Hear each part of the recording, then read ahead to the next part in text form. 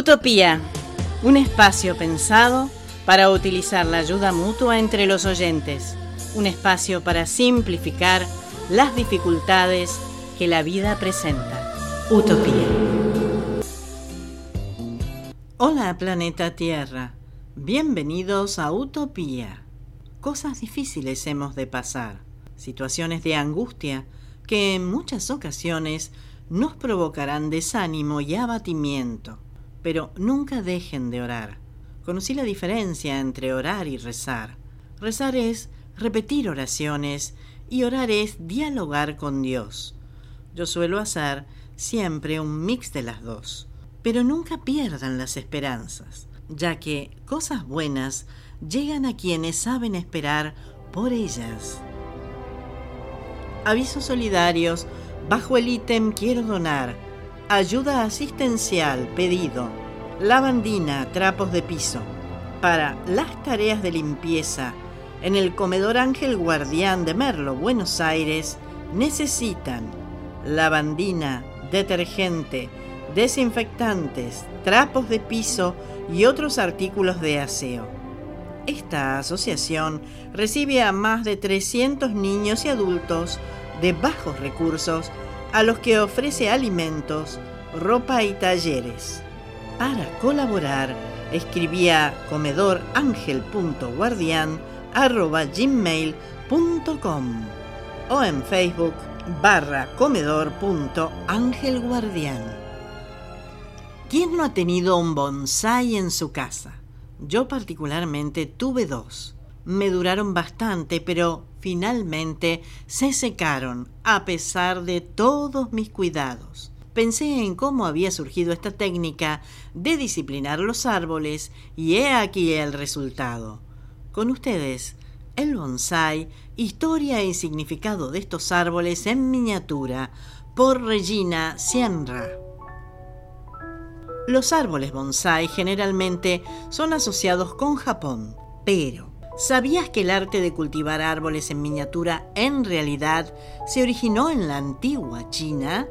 Alrededor del año 700 después de Cristo, los chinos empezaron a usar técnicas especiales para cultivar árboles pequeñitos en macetas. La práctica era conocida como bonsái o pensai y originalmente solo participaban las clases altas. Fue hasta el periodo Kamakura, desde el año 1185 a 1333, que los árboles en miniatura llegaron a Japón. Hoy en día los amantes de la naturaleza alrededor del mundo cultivan y cuidan de sus árboles bonsái como si fueran obras de arte vivientes. Bonsái es una palabra japonesa que significa árbol en maceta o cultivar adentro de un cuenco o bandeja, cuidando su tamaño como si fuera una poesía comprimida. Por ejemplo, el haiku se asemeja en este aspecto. Sin embargo, el término proviene originalmente de la palabra china bonsai o penjin. En chino pen significa maceta y jin significa paisaje. Los árboles bonsai están destinados a ser una representación en miniatura de la naturaleza, plantados dentro de macetas o contenedores decorativos. Dependiendo de la cultura o creencias de una persona, los árboles bonsái son vistos como símbolos de armonía, equilibrio, paciencia o incluso suerte.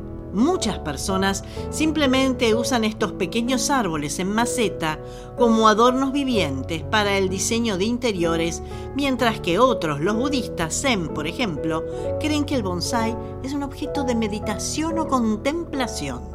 En la antigua China, los primeros exploradores fueron probablemente quienes descubrieron los árboles en miniatura que crecían en lo alto de las montañas.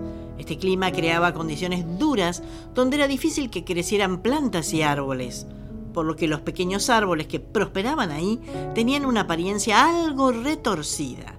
Ya en el siglo IV a.C., los taoístas creían que el recrear aspectos de la naturaleza en miniatura permitía a las personas acceder a sus propiedades mágicas. Así nació el penjin. Esto implicó la creación de paisajes en miniatura exhibidos sobre losa de barro. En un intento por recrear los árboles naturales que encontraron en las montañas, los chinos desarrollaron técnicas de poda que daban a las plantas formas retorcidas y una apariencia envejecida. Algunos historiadores creen que los taoístas moldearon las ramas y los troncos de los árboles en miniatura para que se parecieran a los animales del folclore chino, como dragones y serpientes. Otros creen que las formaciones deformadas de las plantas se asemejan a las posiciones de yoga. La primera evidencia pictórica de los árboles en miniatura, con un diseño artístico, surgió en el año 706 después de Cristo, en la tumba del príncipe Shanghuai. Al entrar, los arqueólogos descubrieron murales que mostraban sirvientas cargando penjin que contenían árboles y rocas en miniatura. Bajo el gobierno de la dinastía Yuan, los monjes chinos emigraron a Japón y otras partes de Asia, llevando consigo algunos ejemplares de pensai. Los monjes budistas zen japoneses aprendieron las técnicas necesarias para recrear los árboles en miniatura, que más tarde empezaron a ser conocidos como bonsais. Los japoneses desarrollaron sus propios métodos para crear estos árboles enanos, lo que resultó en estilos diferentes en comparación con los pensai de China. Los árboles bonsai japoneses por lo general medían entre 30 y 60 centímetros de altura y requerían muchos años de cuidado experto. Las ramas, troncos y raíces mantuvieron su apariencia retorcida al mantener la forma deseada con ayuda de bambú y alambres a medida que el árbol crecía. Y para lograr una forma particular, los artistas a menudo injertaban nuevas ramas en las existentes. Algunas especies incluso dieron frutos, mientras que otras florecieron con hojas y flores.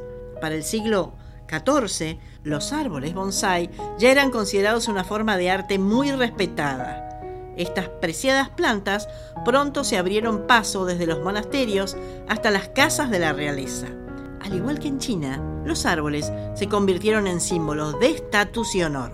A principios del siglo XVII, el bonsái japonés volvió a evolucionar.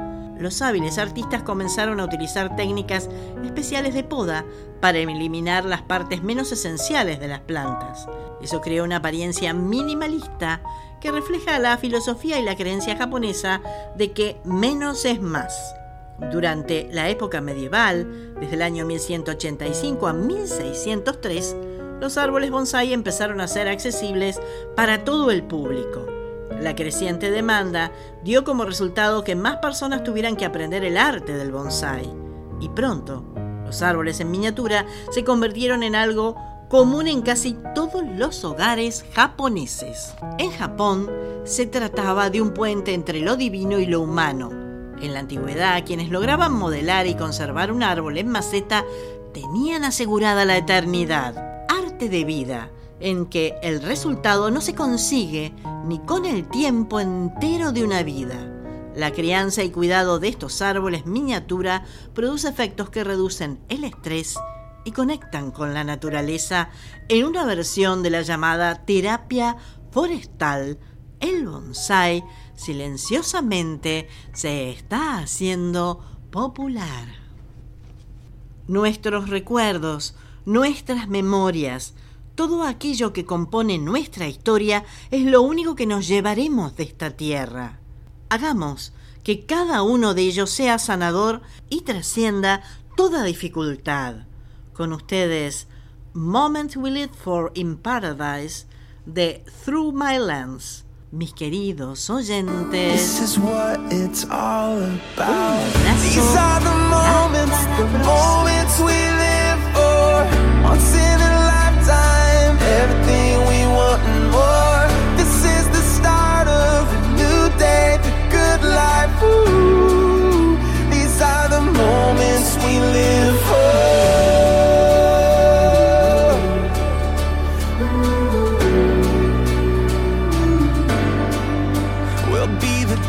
Where the ocean meets the sky, we'll soak it up and have the time of our lives.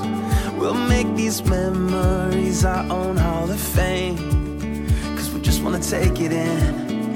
Yeah, we just wanna take it in. Yeah, these are the moments we live for.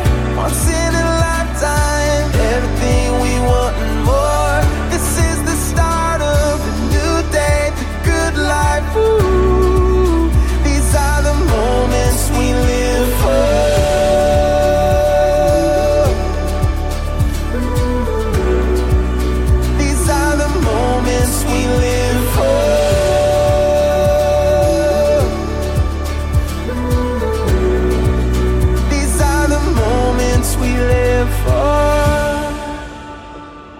breathe it in and out.